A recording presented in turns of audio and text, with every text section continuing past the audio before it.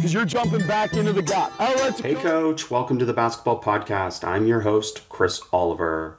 I appreciate you joining us for this week's podcast. Be sure to rate, review, and subscribe to the show, and visit basketballimmersion.com for more coaching resources and access to all the basketball podcasts. I hope you will give us a shout out on social media, on Twitter at @BBallImmersion, or on Instagram at @BasketballImmersion to help me continue to share the game. Enjoy the episode. Excited today to welcome David Thorpe to the podcast. David Thorpe is a renowned coach, analyst, mentor, and writer throughout the NBA with over 20 years of experience. He was an ESPN analyst for 10 years and also wrote a book called Basketball is Jazz, Stories and Lessons from a Basketball Lifer. He now writes an NBA blog on TrueHoops.com about all things NBA. He's also worked with top NBA talents throughout the league, coaching them through skills training. Last I checked, Coach, 80 plus NBA players, all-stars, lottery picks, and Olympic captains. That's pretty good. And that's all through the Pro Training Center and all the work that he's done through the years. Coach, honored to have you on the podcast. Appreciate being here. It's always good to talk to people that are more like me than the average basketball fan. So thanks for having me. Well, we align with a lot of things, and I'm excited to get into one of the topics, which is this concept of recruiting great kids with potential, or selecting. It doesn't have to be necessarily recruiting at certain levels, but selecting great kids with potential and then developing them. And it seems like, Coach, the part that a lot of people miss is that we can develop them, right? I mean, that's what I've been doing my whole career on. You know, I've been writing about this and talking about this for a long time, but I would tell you that I recently read a book called The MVP Machine. A really phenomenal writer, The New Yorker, named Louisa Thomas, sent it to me. And she said, when I read this book, I heard your voice in my head because it's kind of stuff you always talk about. And it's a baseball book. It has nothing to do with basketball. I don't think our sport's ever mentioned once, but and when you read it, you realize the Major League Baseball is a decade ahead of the NBA and our sport in general in terms of understanding not just how to develop players, and I don't mean just pitchers, but hitters too, but in terms of how to value development. That's what we're so far behind. So, 25 years to college coaches who will check in with me more so years ago than now because I don't pay as much attention locally to high school kids now. They want to know about this player, that player that are so-called high majors. And I always say to them, you're going to end up recruiting one of those guys and signing it, but you'll lose to a team that's just tougher than yours. And you're passing up on kids that have higher ceilings. Lower ceilings and higher floors, but are just tougher and less risk. And you just ignore them. And they go to a smaller school than yours and kick your ass in the NCAA tournament. So I think that we're way behind, Chris, in terms of understanding how we play jazz with 5-on-5, and we get focused on finding the Derrick Roses and Russell Westbrooks and LeBron James. And I think it's a huge mistake that teams make. Well, and it speaks to the fact that as coaches, we're really good at pointing out what's wrong with players. And we're less effective sometimes at developing what they're not good at or what they can do better that they already do well. And that's what player development speaks about, right? Oh, for sure. Yeah. Well, so you hit on something that's pretty damn important to me, which is that focus on what they're doing wrong. I just yesterday was talking to an owner of a high-level team in a very, very good international league. And the owner of the team likes a player that I suggested to him that I don't work with. It's just someone that I know about for next year's team. And he sent it to his general manager, who was a former player in that very big league, a very famous league overseas. And then the owner sent back the screenshot of what the GM sent him, which was basically, the kid's really small and there is some degree of success for players that size in our league, but he better be a pretty special player to be able to move the needle for our team. Well, we're talking about high-level professional basketball. Are you saying that if he was 3 inches taller, he'd have to be so special to make a difference? Like, it's crazy talk to me. We're all looking for special people, right?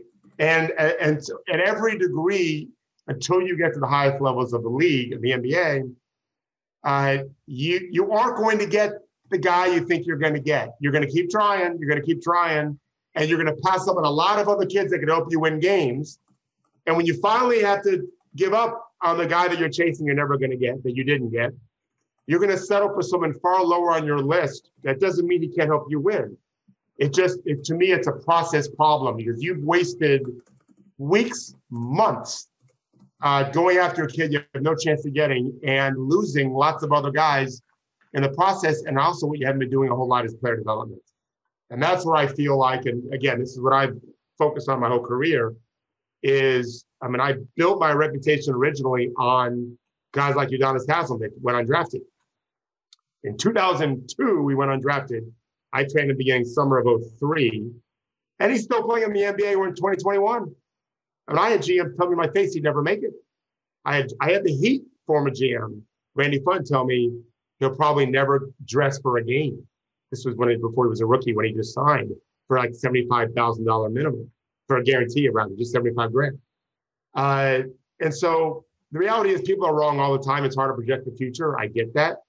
And I actually give speeches to CEOs about that exact idea. If you look at the history of television, the Hollywood movies, like almost every blockbuster, almost every gigantic TV show, no one thought would be successful. And it was almost made by accident, and yet it worked out great. I think basketball players and basketball programs, we have similar stories we can tell. But I think it's because the process is bad. And if we focus more on, okay, I'm going to take you faults and all because of your work ethic, because of your attitude. Maybe you're already a great athlete without skill. Maybe you're a great athlete, great skill, no clue how to play. Like you can subtract any of those assets, but develop them. Now, if a guy's missing all three things, don't recruit him. But if he's got one of three or two of three, well, it's your job to do the rest and coach him up and value that. And I just don't think, I wrote an article today on TrueHoop.com about at the trade deadline, all these NBA teams would love to add elite level talent, and they're ignoring all the tough guys that they could get. Meanwhile, Alex Caruso with an enormous impact on the NBA Finals last year, guarding Tyler Hero in very important parts of close games that the Lakers won in 6. And absent Caruso, who went undrafted, means 30 teams passed on him at least twice, and then no one offered him a two-way deal right away. The Lakers could have lost that series, and Alex Caruso, even with AD and LeBron and Rondo, right? And Kentavious Caldwell-Pope, a lottery pick. Caruso was a huge difference maker. And I just think too many of those guys are left unseen. Well, such great points. And it doesn't just apply, obviously, at the college or the NBA level. This applies at the youth level as well. And why do we lose sight of the fact that skill can trump most things when you combine it with, as you say, jazz? Oh, I don't know the answer to why they do it, but you're definitely right. The hypothetical, right? Yeah. I was talking to this owner yesterday, who's a close friend of mine. And he was asking, like, what are we doing wrong? Because I don't want to run an international team. I'm not moving anywhere. My family's based here. My parents are here. My mother-in-law lives here. They're all 5 minutes away. And my kids are freshmen in college in Florida schools. I'm not going anywhere. But he asked me to look at his roster and say, you have one guy makes 37% of his threes, one guy makes 35, and nothing. No one else shoots threes and don't even shoot that many threes to begin with. Meanwhile, your top two competitors have 6 guys and 5 guys at 35% or better. Like you've lost before you've started. In fact, I told him it's a miracle you're top 4. You don't have skill. I don't know what you're doing, but you don't have skill. And I feel like the teams that have recognized the value of skill, of pure skill, and then coaching around it, I think they're getting better. That's a good sign. I'll remind you of something. In my opinion, you and I are both of similar ages. So I can't speak with authority on the 70s Lou Alcindor teams, on the 60s Lou Alcindor teams, 70s Bill Walton teams. I love them, and when I look back and read books. But to me, the best team of my lifetime has been the Gator team that won back-to-back titles. And I'm biased because I went to school there long before they did. And I worked a lot with Joakim Noah and Corey Brewer. So yeah, I'm jaded that way. But I'm pretty much paid to be objective all the time. And so you can argue with me. They are the only team that went back-to-back, right? Since the early 90s when everything really changed. But on that team was a 2-guard named Lee Humphrey that I promise you, most schools were turning down because he's not a great athlete. And their point guard, Torian Green, if my memory serves, and I'm old, I don't think he was turning out a bunch of high major schools. And they won 3 SEC titles at a school that wasn't, I think they'd won one SEC title in history before them. They won 3 straight. People always forget that. Yeah, they won 2 NCAA tournaments when those big 3 were sophomores and juniors, but they won the SEC as freshmen. So they literally, Chris, lost 1 tournament game. I'm talking about holiday tournament, SEC tournament, NCAA tournament, 1 game in 3 years. And that was their second game their freshman year in the NCAAs. That's it. And it was with 2 guys that a lot of schools would pass up. And of course, 3 amazing players, none of which were great scorers. Corey Brewer, Al Horford, Joakim Noah. No one would list them in any list of scoring, right? And Corey was a McDonald's All-American. Joakim and Al Horford weren't. They got coached up. And I've talked to Joe, and I've talked to a number of players in that team. Lee Humphrey is someone they revere. Toughness, guarded the ball, shot the 3 great. And they knew how good he was and was fearless. And I just think in today's world, Lee Humphrey has a tough time getting a high major offer until maybe, July of after he graduates if someone has an opening. And that's a mistake. Same as Torian Green for that matter. Such great points. And I love approaching it from this concept because we're going to get into what actually makes up player development. And specifically something that resonates with me that you talk about is the number one answer you give when someone asks you about getting more playing time. I always say, hey, it's simple, get more skilled. You go even more in depth and you talk about develop your weak hand. Can you share with us some of your insights about developing the weak hand? Yeah, well, I thought you were going to say help your team win more, because that's really what I do say. Ultimately, we're supposed to try to help teams win, right? So at the pro level, especially, there's not a lot of time. They're not really patient with you typically. You better help your team. When I say win, I mean win the minutes you're on the court, right? We have metrics for all of that. But yeah, so the weak hand stuff, I mean, that's one of the few things. I didn't play past high school, and I was just an okay high school player. I actually got better when I left, when I graduated, went to college. But the one thing I was ambidextrous because my dad is a lefty, and I was right-handed, and I copied him. So I didn't even know. I use my left hand to this day, and around probably 8 feet, you wouldn't know if I was left or right-handed when I played. When I used to play horse with my 9-year-old son, I would only play left-handed, and he didn't understand why I didn't miss a whole lot from inside 15 feet because he didn't know what ambidextrous meant, right? So I knew it helped me a ton. I knew that you couldn't just force me left or force me to just finish left. And so it was a personal thing for me. And then I was lucky enough to coach my second year of high school coaching. I had a 6'6", 300-pound big guy named Dimitri Hill, who was an 8th grader then, who was coming to play for our team in St. Pete for high school for his 9th grade year. And Dimitri was a guy that you couldn't move at 6'6", 300, had the greatest hands to this day I've ever seen in my career. I mean, Chris Webber had great hands, and I saw Barkley play in college in person. He had pretty good hands, but Dimitri had as good hands I've ever seen before. And I talked to Lon Kruger, and he would agree with me. Lon coached him then. And I just felt like he can't jump over anybody. We had all sorts of high major and mid-major talents in our area. I took him to camps all over the country, BC camp, 5-star camp. He wasn't going to be able to jump around people or use quickness, but I thought that if he could finish equally as adeptly with his weak hand and left hand, he'd be impossible to guard because you weren't going to take the ball from him at that weight and size and power. And it really worked. You couldn't, no matter what you wanted to force him to do, it was like, okay, like it didn't matter. There was a move, counter move, but the counter move was every bit as good as the regular move because they didn't care which hand he finished with. And that was 23 when that started happening. And I realized, all right, I've got to really double down on this. And so we made our priority as a simple example. And I'm sure you have younger coaches listening. On our team, when I was the JV coach in the late 80s, when you attempted to make a play with your weak hand, including a finishing play, and you missed, we applauded you. We made it a big deal. Our bench had to stand up when you try to finish with your left hand. Now, to be fair, if we were down 1 with 3 seconds left, I probably would prefer to make the shot. I don't remember if it ever happened or not. But during the game, nope, if we miss, we miss. But my job was to create them, to make better varsity players. So that was a passion of mine. And I helped with the varsity. I was as much a voice as our head coach who would we didn't even know was kind of suffering from cancer through much of my years there. He ended up dying from it after I left, but I just know I had to be really active because he wasn't always feeling great. And there's no question it helped our players so much. And then fast forward many years later, I was working with a player you probably have heard of named Chris Carrawell. Chris was a first-team All-American at Duke, McDonald's All-American from Cardinal Ritter in St. Louis. And Chris could not finish with his left hand. I was astounded at that. And I coached a lot of Duke players. I don't at all denigrate anything Duke is doing, that's for sure.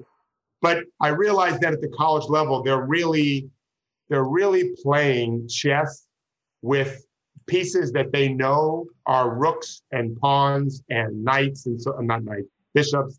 Like, okay, Mike Krzyzewski, you gave him a jigsaw puzzle and he built the best masterpiece he could. And I thought the NBA is not going to do that. They will if once you've established yourself, but until you establish yourself, they won't. So you better be versatile. And then once they figure out a role for you, well, then you may be stuck just in that role. But to get there is hard. So like with Udonis, he already had a great left hand, but it's the same idea here. I thought we had to make him a much better rebounder. And so we really focused on rebounding, even though he couldn't shoot. I told him, I don't care if you can't shoot. No one's going to let you shoot anyway. You're an undrafted player. Rebound and play defense. Once you make it doing that, shooting will get us paid. We'll make the league as a rebounder and defender and a leader and a tough guy, but we'll get paid because you can make the 18-foot shot, which back then in 2003 is what power forwards typically did, except for Dirk. And it works. And so I think the weak hand is the easiest thing to do of those things I just talked about. It's hard to get better rebounding, especially when you're undersized. It's hard to get better at a lot of things. Weak hand development's a cinch. It's easy. You just got to spend time on it every day, like a plant needs water. And if you do it, I think you'll see an immediate improvement in your game. Hey, Coach, I know I've told you about this before, but BetOnline is the fastest and easiest way to bet on all your sports action.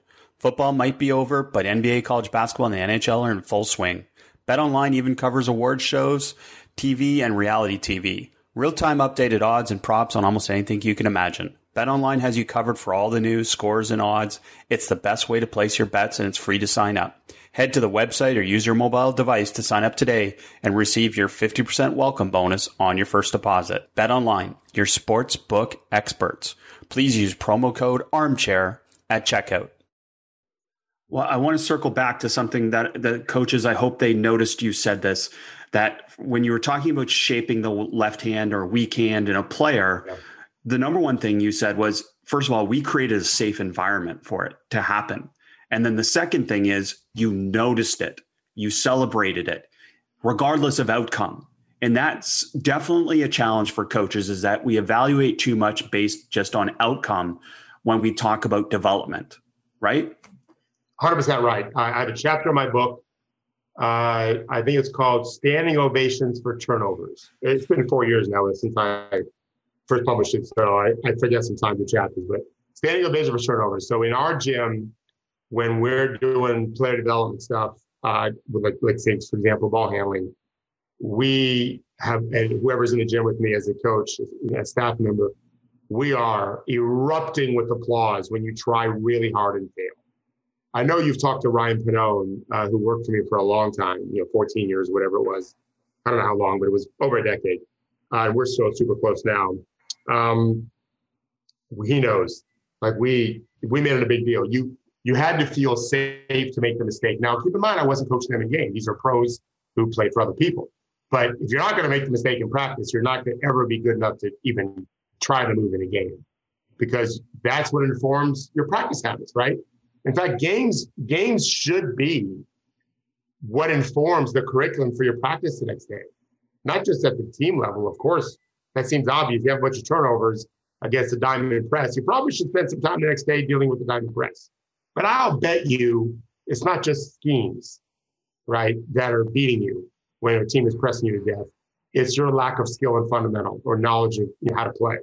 And I've been lucky enough to coach very high-level high school players we've won national championships and state championships.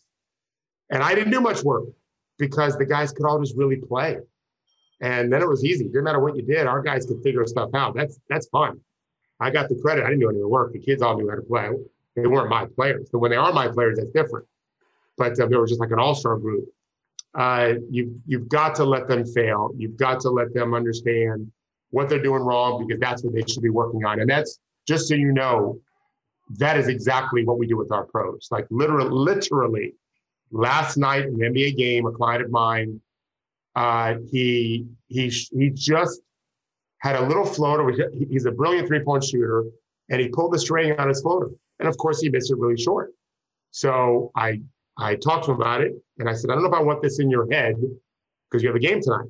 And he said, no, send it to me. I want to see it. I'm visual anyway. And I said, okay, make sure you get a bunch of these before your game tonight. And that's common. This is what we do when they make mistakes. They see it and they address it so that the next day they won't make the same mistake. And whatever that mistake might be, we're going to, they may make it more than once, but the best players tend to move beyond their some mistakes pretty quickly and don't do it nearly as often. The lesser players tend to make the same mistakes more often, right? So that's our job as coaches, to point out where we can get better tomorrow at practice after a game.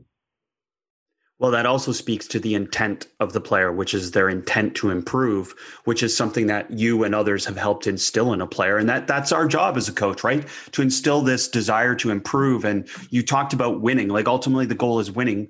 I feel as a coach, our goal is to help our team win and to help our players improve, because more players would be retained in the game if they notice themselves improving. Is that fair to say? Oh, sure. I want to take it to a macro level, though. Please. I think our job is to help players fall in love with the sport, because it's a necessary ingredient to being good at it is to really work, with very rare exceptions, and those exceptions tend to look like LeBron James. And if they look like LeBron James, they don't really love the sport, they won't be as good as LeBron James. All right. Our job is at the rec level is to cast as wide a net as possible to get kids in our gym and try to get every one of them to love it so much they can't wait to come back again. And so that's where it starts, is you better fall in love with the sport. So what are we doing, right? I define leadership as breathing spirit into the hearts and minds of others. And so that's step one as a coach, quite frankly, in my opinion, as a husband. Been married 31 years. I would hope my wife would say, I don't always succeed at this, but I try to breathe spirit into her life. And I'm not a religious man. I'm not talking about anything to do with God. I'm talking about my job as her husband to make her feel seen and loved and valued and heard, right? And then I got to do the same thing with my kids, who are twins. My twins, boy, girl, are away in college. My son is at Florida State as a basketball player. He plays tomorrow at 12:45, and we'll be watching closely. My daughter, his twin sister, is a student at UCF, studying at the famed Rosen College for hospitality. And my job is to breathe as much spirit into them as I can when I don't get to see them, because they're not here anymore. And so if we do that as coaches, it's just, everything is easier after that. Everything is easier when they know you have their back, you want them to succeed, you're with them. And then, to your point, a player seeking out that guidance, right? Being self-accountable. That's what probably separates most pros. Most pros blame themselves first and want to get better and aren't afraid of work and aren't afraid of struggle and aren't afraid of criticism. They welcome it. They want it. They would get angry with me if I wasn't truthful. I don't typically tell them they played badly. I normally will be more, I'll be sober and accurate, but also be pragmatic. But if they just played a colossally terrible game in the NBA, pretty obvious when you do, I'm not going to sugarcoat it and say, you suck tonight. What was going through your head? I had a guy make a foul last night. I told him after the game, I said, I'm so happy you did that crazy, stupid foul, because it's been weeks since you've made a defensive error mentally. This guy's one of the top defensive players in the NBA. And I had gotten spoiled. I was so used to him never making a mistake on defense. And he made 2 last night, and he was so upset. I said, you know what? Good. Now let's go on a long streak again of making no mistakes at all. Now this guy's he's not a kid anymore. He's a veteran who knows how to play. But our job is to create that environment where they just can't wait to come. They can't wait to work. Just like as a dad or a mom, you want your child away. I never had to tell my my son to go work on his basketball at 6 a.m. I never once woke him up, ever. I created a culture. I tried with my wife to create a culture where that was valued. You know, if you love doing it, go do it. Don't think you'll be successful if you don't work, but you're allowed to go work. It's within your wheelhouse to do that. So that was our job. And so I think that's what we should be focused on most of all, is creating a culture where these guys and girls want to just keep trying to get better and not be afraid to fail, because the game is built, errors are built into the game. Failure is built in. So, you know, if you're missing 6 of 10 threes in the NBA, you're an elite shooter. Not as elite as you used to be because there's more of them, but you're still an elite shooter. 40% is mine and goes a line. So you better be able to deal with missing 6 of 10.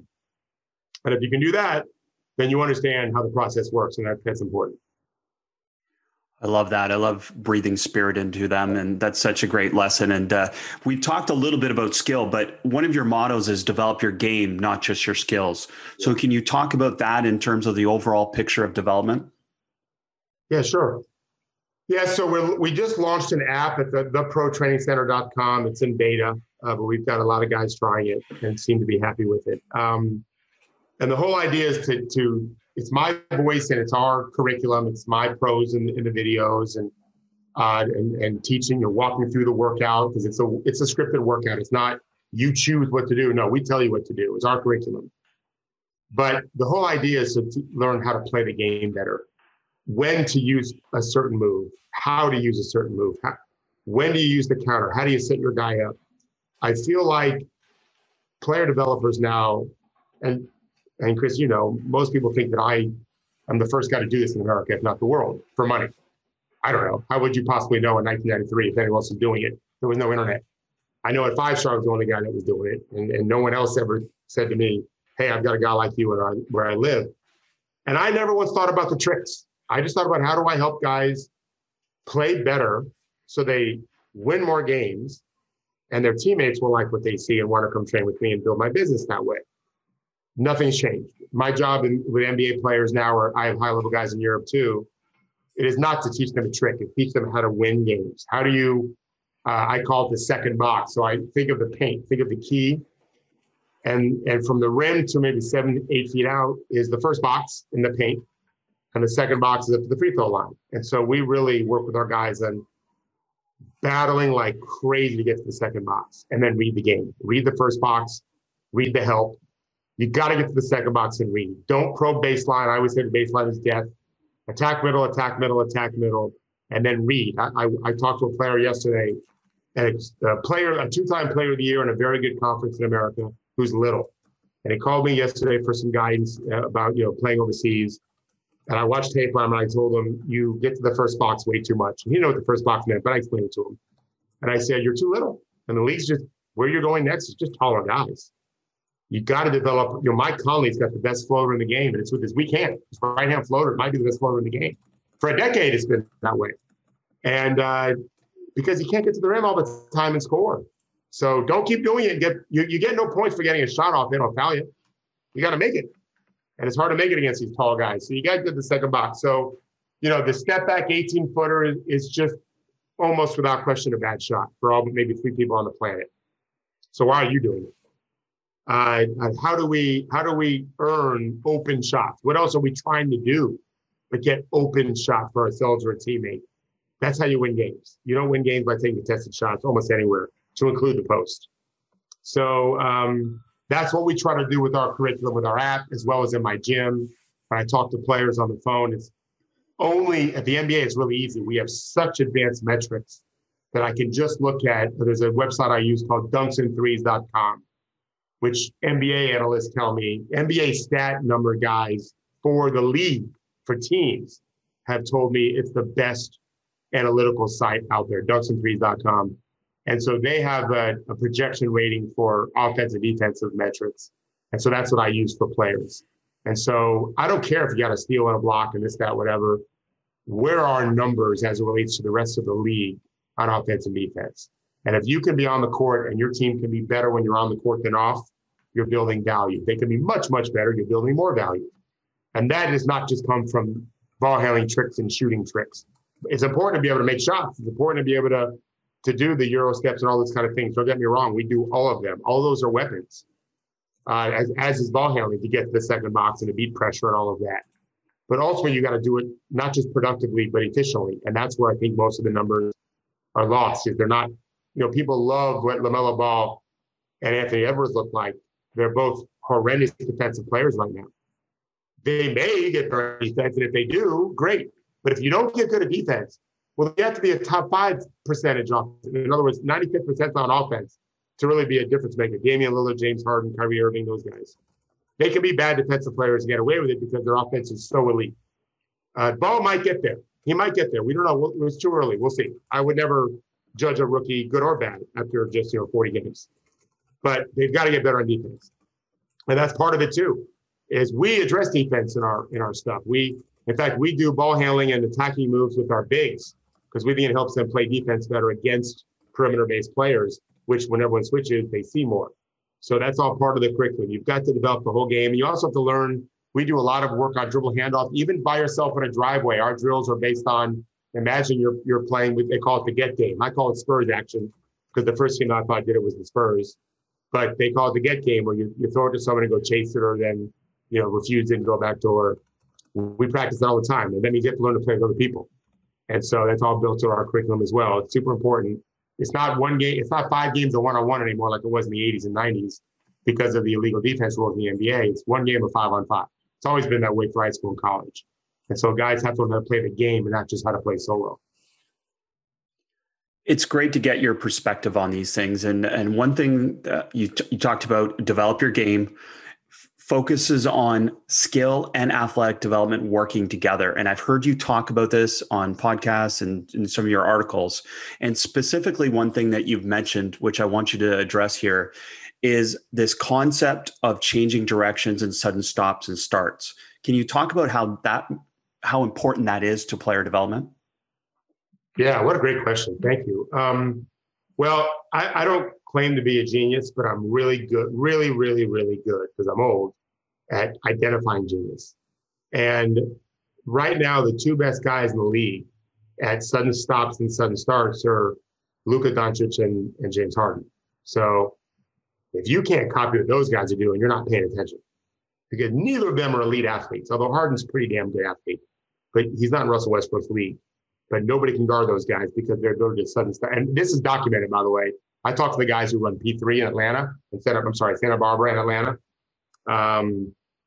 Dr. Marcus Elliott, the founder there, he's an incredible guy. And so he confirmed that they're the highest they've ever tested for the quickest of stopping and starting again. So if it's good enough for those guys, how are we not doing it? So yeah, we really focus on sudden starts and stops almost every day with our handle. And we mix it up a lot of different ways to how we get into it, what we do with the ball, through a leg, behind our ankles, crossing over, hesitate, all those kind of things. But the idea, so defensively, we want to force offensive players into an area or into a side if they're one-hand dominant. And we want to be able to gauge their speed. And so offensively, if we don't let our defender know where we're going, know when we're stopping or starting, know when we're changing direction, we become much harder to guard. So those sudden starts and stops throw our defender's rhythm completely off. It's why I also teach, I call it the freeze fake. I don't think there's another name for it. A shot fake to me is ball gets above your head. A freeze fake is, I call it chest to chin. It just freezes the defender. I copied it from Dirk Nowitzki because you couldn't block his shot unless you timed it up right because it's 7 feet tall. So he would just go a little freeze fake, I called it. He would freeze the defender, and then he kind of owned it. And he might shot fake after that. He might shoot, he might drive, whatever he wanted. So we do a lot of freeze fakes in our workouts because it freezes the defender. So does the stopping suddenly move.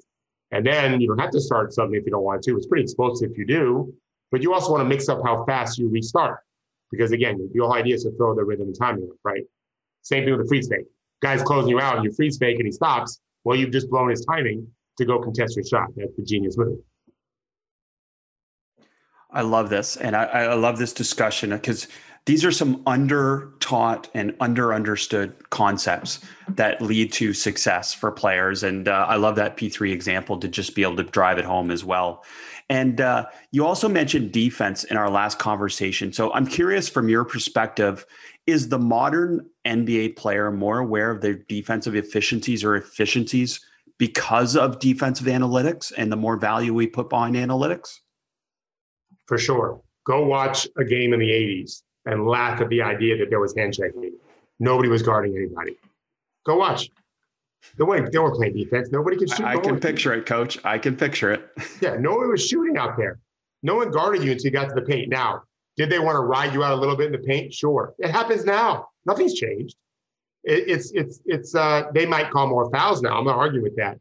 But defenders are also way better at kind of getting away with, because they have to be. They know they can't just club a guy. The defense, just the intensity wasn't the same. You couldn't even help until the guy you wanted to help already had the ball and he was at a certain point on the court. Unless it was an all-out double, there was no shading. I mean, it's a joke compared to what they do now. And I think metrics, I can speak from experience. I had a player hire me simply because he was going to get rotation minutes because of his offensive talent, and his defense apparently was terrible.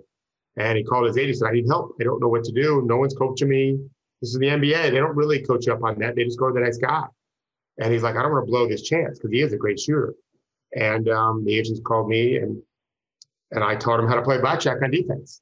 And that's just, everything is about probability, right? You want to live with the good result. If you're a dealer at blackjack, if you're the house and you can get everyone to have to, you're showing basically a 7, 8, 9, or 10 on a base card as the dealer, as the house, and you can keep throwing 16s out to the people playing, you're going to be the richest casino of all time.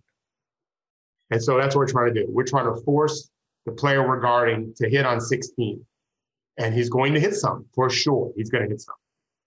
And we cannot let that affect us emotionally, which is what happens typically with players, especially young players. As I teach my offensive players against young players, when you make a shot, the very next time you attack that player, make sure you fake him first, because he is going to be so fired up to stop you the next time. You'll get him there and you get him to foul you. And that's our number one goal, is to get to the free throw line, right? Our number one goal is always to get fouled shooting a three. It's the single best play in basketball offensively in terms of probability of scoring, and single worst play defensively, right? If you look at the metrics of it. So that's what we want to do, is get fouled shooting a three. So against a young player, if we make a three, one of my players makes a three on him, we're going to fake him the next time, get him up in the air and draw the foul. Try to get 3 free throws. Same thing for 2, right? Same thing on a move you make. If you beat him on a crossover the next time, hit him with a hezzy, because he's expecting the cross and he's going to sit on that cross. The young player is. The veteran player, the one that understands how to play blackjack, has a plan. And he's going to try to force you individually, and then of course you've got to think about the scheme for the team, into the shot you practiced the least or made the least on a consistent level, and live with the result and not get so emotional the next time. And you make 2 or 3 in a row, yeah, probably switch it up. Don't jump in the air and get caught for a foul, whatever. But like you can't let Dirk Nowitzki get comfortable doing a fadeaway from 12 feet, or any Anthony Davis. You've got to mix it up a little bit. The world's best players, it's a mistake to only play blackjack with them. But there's like 11 of those guys. The rest of the league, you can do that with. You can make them make the tough shot all the time, and they're just not going to do it. That's why they're not the best players in the world. And so I know for my son, it's something we talked about some, but at the high school level, they're so young. When you get to the college level and beyond, you got to really start thinking about how to play blackjack and what can I do to make them take a shot they don't want to take, and then live with the result no matter how well they do. Hey, Coach, I know I've told you about this before, but BetOnline is the fastest and easiest way to bet on all your sports action. Football might be over, but NBA, college basketball, and the NHL are in full swing. BetOnline even covers award shows, TV, and reality TV. Real-time updated odds and props on almost anything you can imagine. BetOnline has you covered for all the news, scores, and odds. It's the best way to place your bets, and it's free to sign up. Head to the website or use your mobile device to sign up today and receive your 50% welcome bonus on your first deposit. BetOnline, your sports book experts. Please use promo code ARMCHAIR at checkout. Hey, Coach, brief interruption to tell you about eBay sneakers. From rare dead stock to the latest release, you can find the exact sneaker you've been looking for on eBay. As the original sneaker marketplace, eBay is the place to go to get the pair you've been eyeing. And with eBay's authenticity guarantee, a team of independent professional authenticators perform a rigorous inspection of the sneakers you purchase before they're sent to you. So you can shop confidently knowing your pair is the real deal. And for the sneaker sellers out there, eBay has eliminated selling fees on sneakers $100 or more, making it free to sell or flip your collection. With other sites taking as much as 25%, you're going to have a lot of extra money left for more sneakers. Check out ebay.com/sneakers today. So it strikes me as you're talking about trainer culture, and this is going to be a broad statement. I don't necessarily like broad statements, but the one thing I noticed from having seen trainers work out with players is there's very little attention to defense. And the number one way to be able to develop defense is to play defense. But because trainer culture is so focused on developing offensive skill, are we losing sight of the fact that you develop defense by playing defense? So there's less one-on-one, there's less offense versus defense. There's all these things are happening less because of the really what sells for a trainer. Well, I really can't speak to what sells for a trainer other than I know what's worked for me. And I'll tell you a story you'll appreciate. For a long time, a decade, I worked with an NBA player named Omri Caspi, starting his rookie year. And then later in his career, he had fought hard times. He came back to me, and Omri's now playing for Maccabi Tel Aviv because he makes a whole bunch of money in Israel. And he's got 2 kids, and he wanted to be in his home country. So early in Omri's career, when I wasn't working with him, I noticed that you attacked him defensively, he really opened up his hips and let you attack him and then slid his feet. And I had Ryan Pannell working for me, and I said, Ryan, Omri is an elite athlete. He's one of the fastest players in the league. He's got extraordinary lateral quickness and coordination for a guy who's legit 6'10". He's a guard. He can flip his hips the way a cornerback does in football. And so we've got to work with him on not opening his hips so much. He could slide his feet against these guys. And so we practiced it. I mean, that's all we did. We didn't have an offensive guy doing it. I don't allow competition in my workouts. I would if I was a high school coach, I guess, but I can't afford my pros to get hurt. So my job is to simulate game intensity, game speed, and remove all the risk of turning ankles and bumping knees. And so we just had to simulate quick closeout and then slide, and watch their hip movement. And we showed them film. And literally the next year after we did this, for most of the year anyway, I think he dropped off the last couple of weeks in part because his team was just so terrible and they just had no energy because they were out of the playoffs. I believe he was the 3rd rated small forward behind LeBron and KD. I might have been 4th behind Paul George too, I don't remember. But he was top 5, elite. And I could tell a million of those kind of stories. You have to coach those things and you have to make them aware of it, right? And you have to drill it. And you have to, but I think the awareness part is the bigger issue. I actually think it's easier to do the physical thing. I think where most coaches and trainers probably fail is they don't make their client aware or the player aware of the problem. And it's part of our job is to shed light on the weakness, right? You can't plug a leak. You know where the leak is. So you got to show them the leak and then you got to teach them how to fix it. So the other thing I would say is for big guys, for those young, if anyone's listening to this that wants to one day maybe coach in the NBA, the first job I ever turned down for an NBA job, because it wasn't what I wanted to do. I'll name names because I talked to him about it. Dwayne Casey. I didn't know Dwayne. I love him now. He called me one day and he said, he introduced himself and he said, I'm calling you because our GM at the time, his name was Brian Colangelo, said, you won't come work for us. And I said, and he said, no matter what. And I said, let me try. So he called me and said, I want to hire you because I watched Solomon Alabi play for Florida State. And because Leonard Hamilton, was with me at Kentucky, that's my guy. And I know Solomon, they were amazing with Leonard. It protected the paint and all of that, but he wasn't agile. And he said, I just watched him do a mini camp where he destroyed Ed Davis, who ended up becoming a client of mine too. And I don't know what happened. This is not the player I ever saw in college. What did you do? Those guys are great player developers. And yeah, we know what Florida State does. But it wasn't their job to help him get way better on the perimeter. Back then, he was just protecting the rim all the time. He was great at it. He was 7 feet tall. And so Coach Casey asked me what I did. And I said, we treated him like a guard. We made him move his feet all the time with the ball on the perimeter. And just to fast forward that, I had a player in the G League bubble who moved from, he was one of the best centers in the G League last year. And this past year in the bubble for the month, he played small forward. And he said, Coach Thorpe, I always believed you when you said all the work we're doing with perimeter stuff is going to help my defense. He said, but I didn't really think about it. I just trusted you. But I'm realizing you're 100% right. I'm guarding guys. And because I spent so much time working on my attack skills, even though I knew I'd never do it in the game, I got my dribble got better, my hands got better, all those things got better. But I started thinking like a guard more. And I realized I can read them so much better. And I said, the other thing you did is, because I watched him play, is you moved your feet more than a slide or two better than you used to do. Because big guys tend to only slide twice and they kind of stop. I learned that from Lon Kruger. He used to do a drill he called a slide, slide, slide, where he worked with his players on hedging ball screens, and they had to yell out loudly, slide, slide, slide, every time, as a mental note of making sure you take the third slide. It's why I think guys like Joakim Noah and Anthony Davis have a huge advantage when they first get to the NBA. They were guards growing up. They're used to moving their feet more in space. And that's why it's exciting for the NBA when you've got the James Weissmans and all these guys that can really move.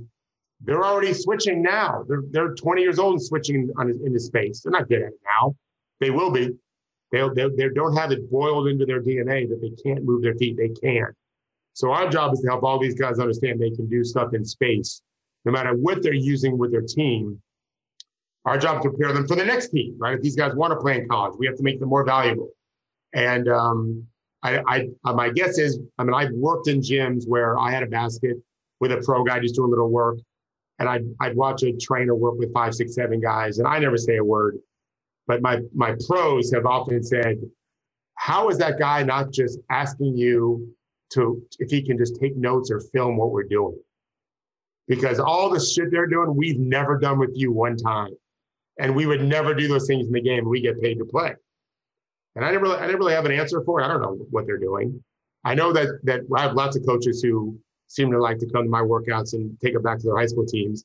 But most trainers, I tend to think that they feel like they've got their own innovative style, and that's fine. But I don't think they're addressing those kinds of things, and they probably should be.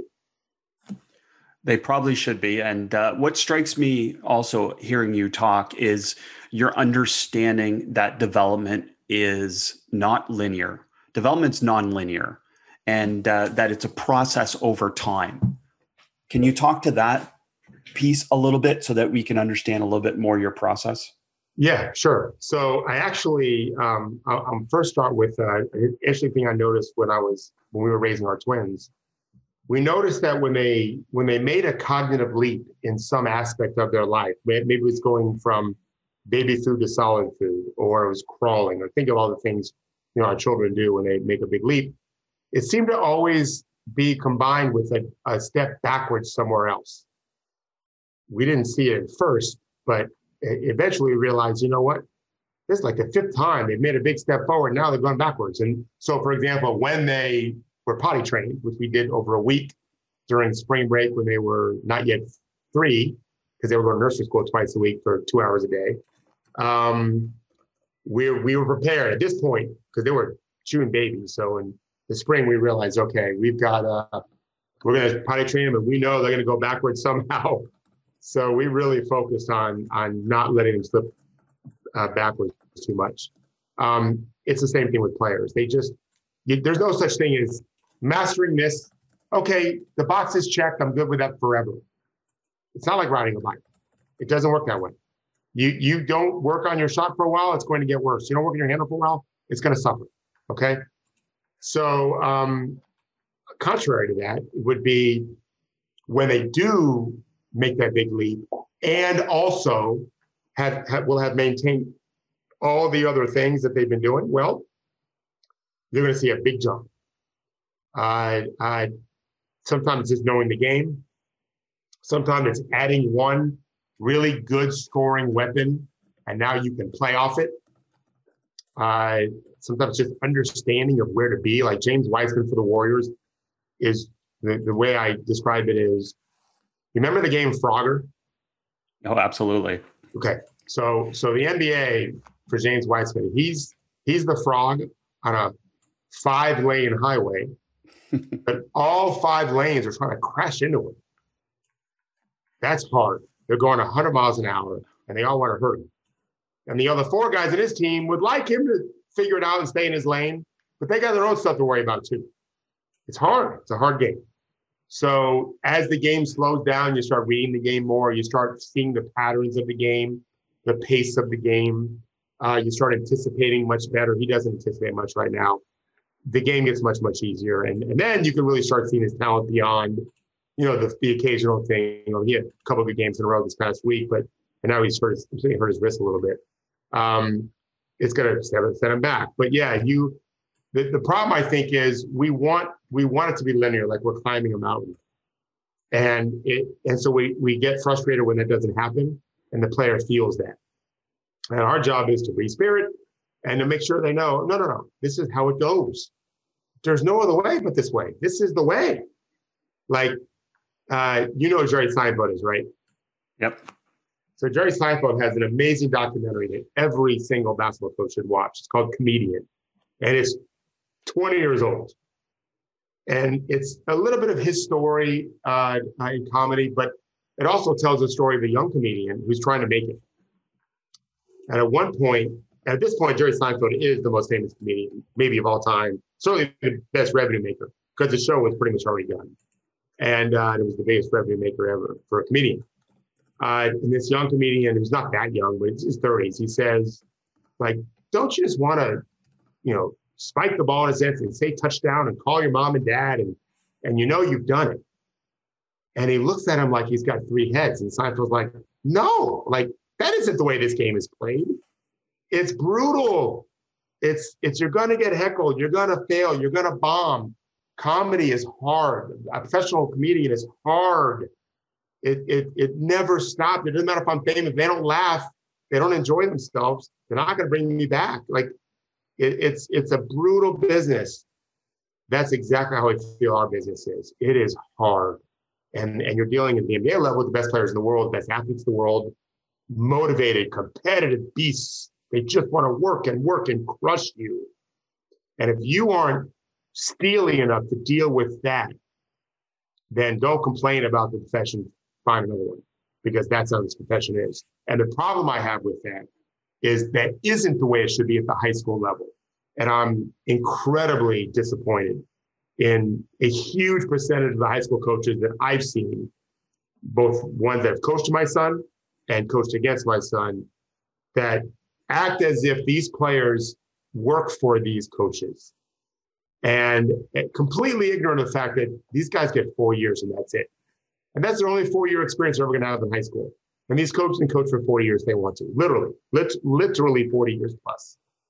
And the arrogance and laziness of most of these guys who want you to bend to their will and do it their way, even though they may not have gone to a clinic in 30 years or studied a game in 20. I'll ask you this, Chris. Do I sound like someone that hasn't studied the game a little bit? Absolutely not. It sounds like you're still studying the game every second. What option do we have? The game is changing all the time. And I find myself incredulous at talking to high school coaches who haven't changed what they're doing in decades.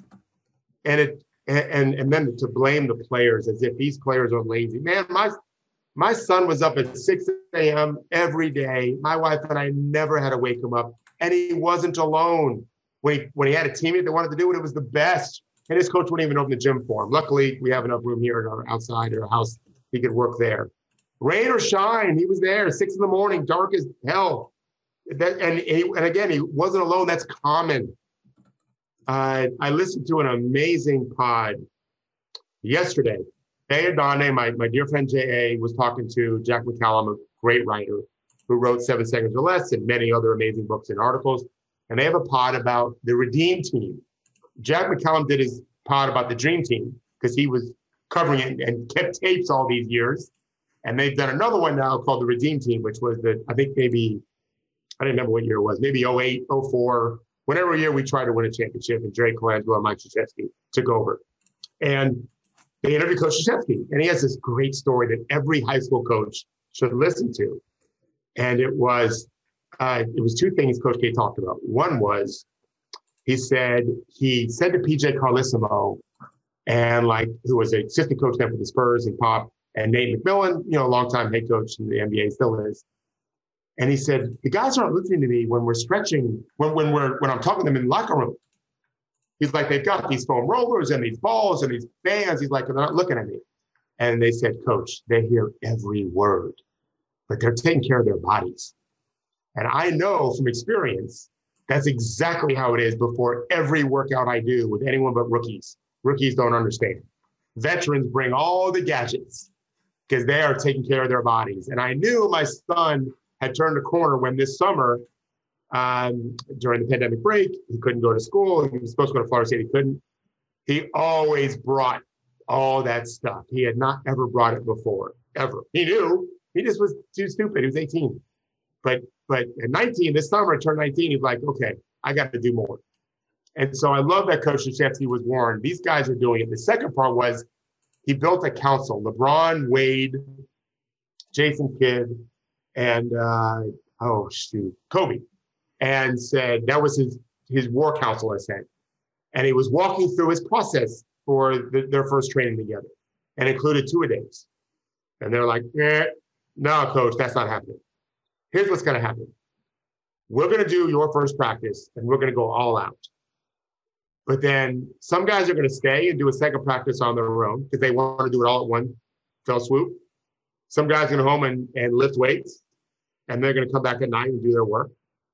But we're never going to do 2 days as a group, and you're never going to have to worry about conditioning us. We will be in shape. Do not worry. That is what we do. We don't, and Coach K understood.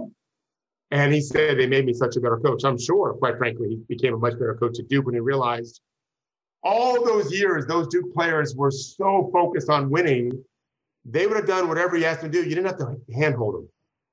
So to me as coaches, and I can speak from experience, these pros, when I tell a pro, and this is something I do, for example, for pre-draft, they got to be in shape for pre-draft. In the middle of a drill, I might say, okay, 3 sprints, go. Or down and back 4 times, go. They never look at me funny. They never ask why. They drop the ball and take off because they know they got to be in shape. I'm on their side, right? Well, why would it be any different when you're coaching their team? You're all on the same side. So build that trust. You want to have a team that wins, build their trust that you've got their back, and every ounce of energy and every syllable you utter is on their side, on their behalf to win games and play better. And there'll be no arguments. They'll do whatever you say. Then just don't be a sadist, right? It's not a military camp. My players know we work really hard, but the workout's only 48 minutes. That's how long a game is. If you go longer than that, you ain't going hard enough. Trust me, because these guys cannot get through more than 45, 46 minutes tops, plus stretching and everything else if you're going full speed. Now, it's different if you're going half speed because it's a recovery day. That's fine. But on hard days, which we want to do twice a week typically, we never go 2 hard days in a row almost ever for preparation purposes because risk for injury goes up too much.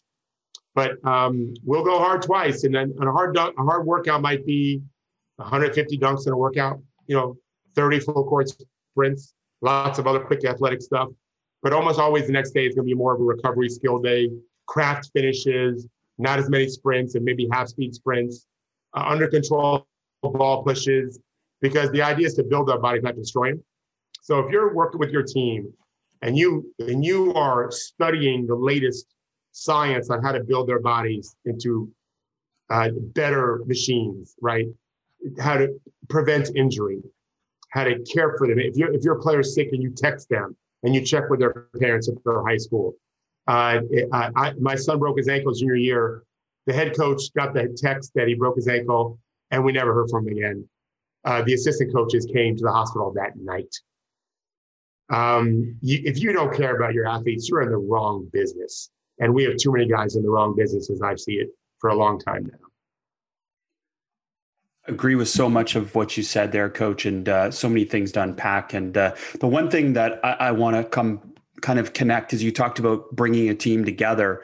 You've talked about the concept of blackjack. I've also heard you talk about this concept of royal jelly, which I believe is in relation to bringing a team together. Can you talk about that?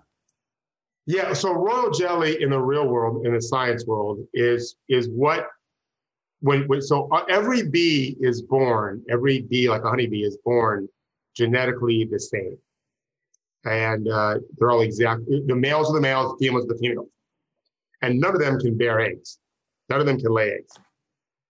The females have to be fed what they call royal jelly. There's a Latin for it, short. And the combination of that royal jelly, and then they're also literally put into a bigger cell in the hive so they can grow differently and bigger. That combination triggers something in the DNA that allows the ability to make eggs. And that's how queens are made. And that's how the species is propagated. So when I first read about this, I thought, well, we really are in the same business. I've got to feed all my athletes who are, the guys, the girls, the girls. And I pretty much have always worked with guys.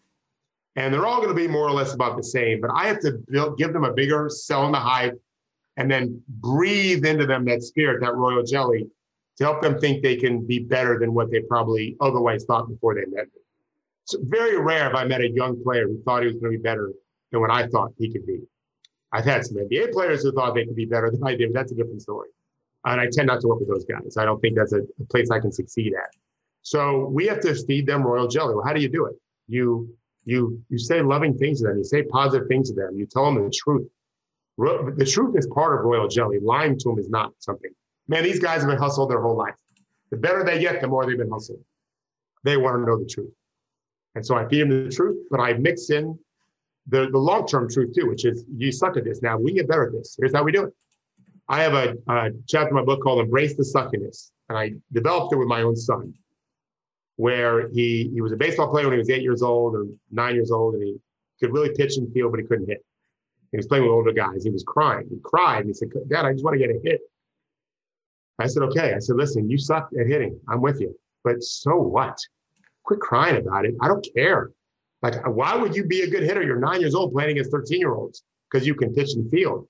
Let's just get better. Like, why are we assigning something so important to a 9-year-old or a 12-year-old or an 18-year-old? I think it's a mistake. So I said, let's just admit we suck and get better together. Let's figure it out together. And I'm happy to say in baseball, we did. It's something we talk about in all aspects of life. Embrace the suckiness. It's okay to be bad at something. It's not okay to just accept it unless it's not important.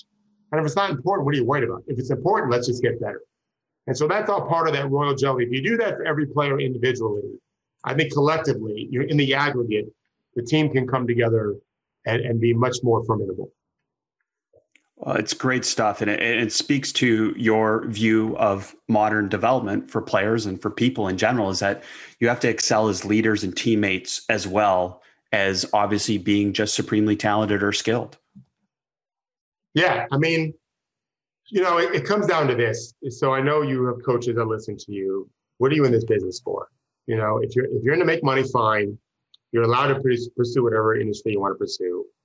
But if it's at the expense of building young people up, I think you're making a mistake. To me, I've always seen basketball as a tool to reach young people on more important life lessons. That's literally all I've ever really thought about as a coach.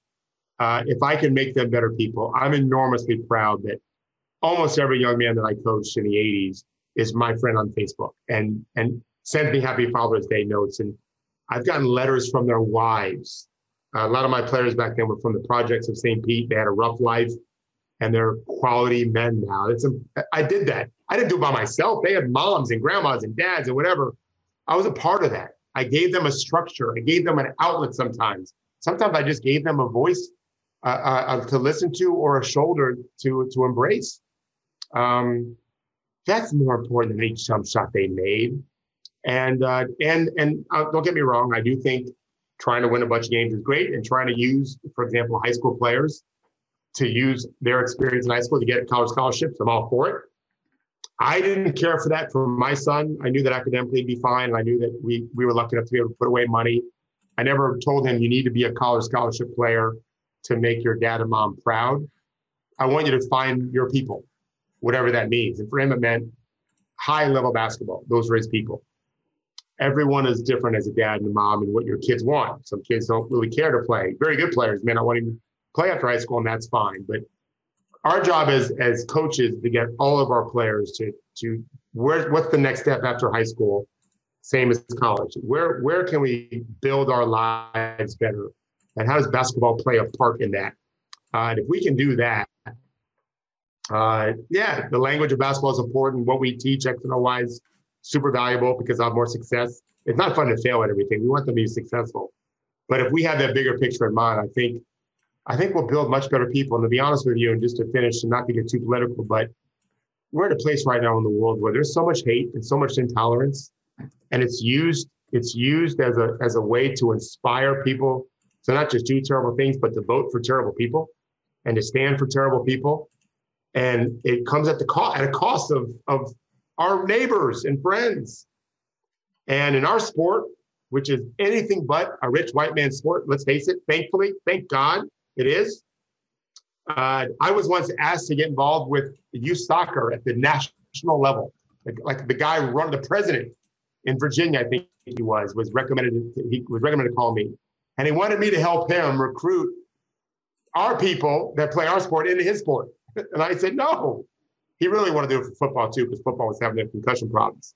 And I said, no, because you need so much money to play your sport. Our sport doesn't require that. And so I know this, my son's closest friends, almost all of them don't look like him. And he could care less. My daughter, same thing. She went with dance, another very diverse sport. And my son and daughter are forever changed for the better because of the pursuits they pursued beyond academics in dance and basketball. And there's a lot of people like them. And our world's better for that. And our job as coaches is to continue to try to build those kinds of minds, to be loving, tolerant people. They'll be better players, they'll be better people, and we'll have a better society as I grow old. If we have enough basketball players out there thinking big picture. Just to finish the thought, did you read yesterday, a woman, I think it was for Baylor, posted a video of their weight room in the bubble in Indianapolis, and then a video of the men's weight room. Did you see this? I saw it, yes. And then you see Steph Curry and John Morant and all these great players are tweeting about it. Yes, they get it. That's what we need. If you don't want to be political, that's your choice and fine. I'm not denigrating you for that. But enough people have stayed silent for enough time to still have the problems that we have. So you're allowed to believe what you want, but we need people to stand up for everyone else that has no one standing up for them. And if we can use basketball as a tool to get our people, to get our players to believe in everyone, that everyone has a fair shot and deserves a fair chance, and to speak up about it and be active about it, like I know my kids are, I'm way more proud of them for that, my children, than I am for whatever success they have in sports and in school. I'm thrilled that they're better people. And I had a tiny little role in that. My wife, I'm sure, had a bigger role, but I did my best. And I think my athletes would feel the same over the years that have played for me for 30 plus years now. And I promise you this, I've had NBA players call me on the phone when the first NBA player came out to say he was gay. Jason Collins, I think it was. I had a young man call me, he was not young, he was probably 30 at that point. He said, Coach, can I ask you about how I should feel about this? I said, well, sure, but can I ask you how you feel already? He's like, what do I care if he's gay? I don't see how that matters to me. What does it matter? Women may look at me, men may look at me. How does that affect how I do anything, whether he's in my locker room or at the club? Why should I care about this? It doesn't bother me. I said, well, you've already answered the question you asked me for. Coach, well said. He just said, I want permission. Stuff he was looking for permission. And I can't thank you enough for sharing not just the game with us, but obviously sharing your thoughts on society, politics, life in general, because ultimately that's what this is all about, is for all of us to be able to continue to strive to improve and get better. So thank you for taking the time with us. Appreciate you having me. Best of luck and be safe, please. Thanks for listening. Be sure to rate, review, and subscribe to the show, and to give the Basketball Podcast and this week's guest a shout out on social media to show your support for us sharing the game. And to stay up to date on all things basketball immersion, subscribe to our newsletter at basketballimmersion.com/newsletter. newsletter.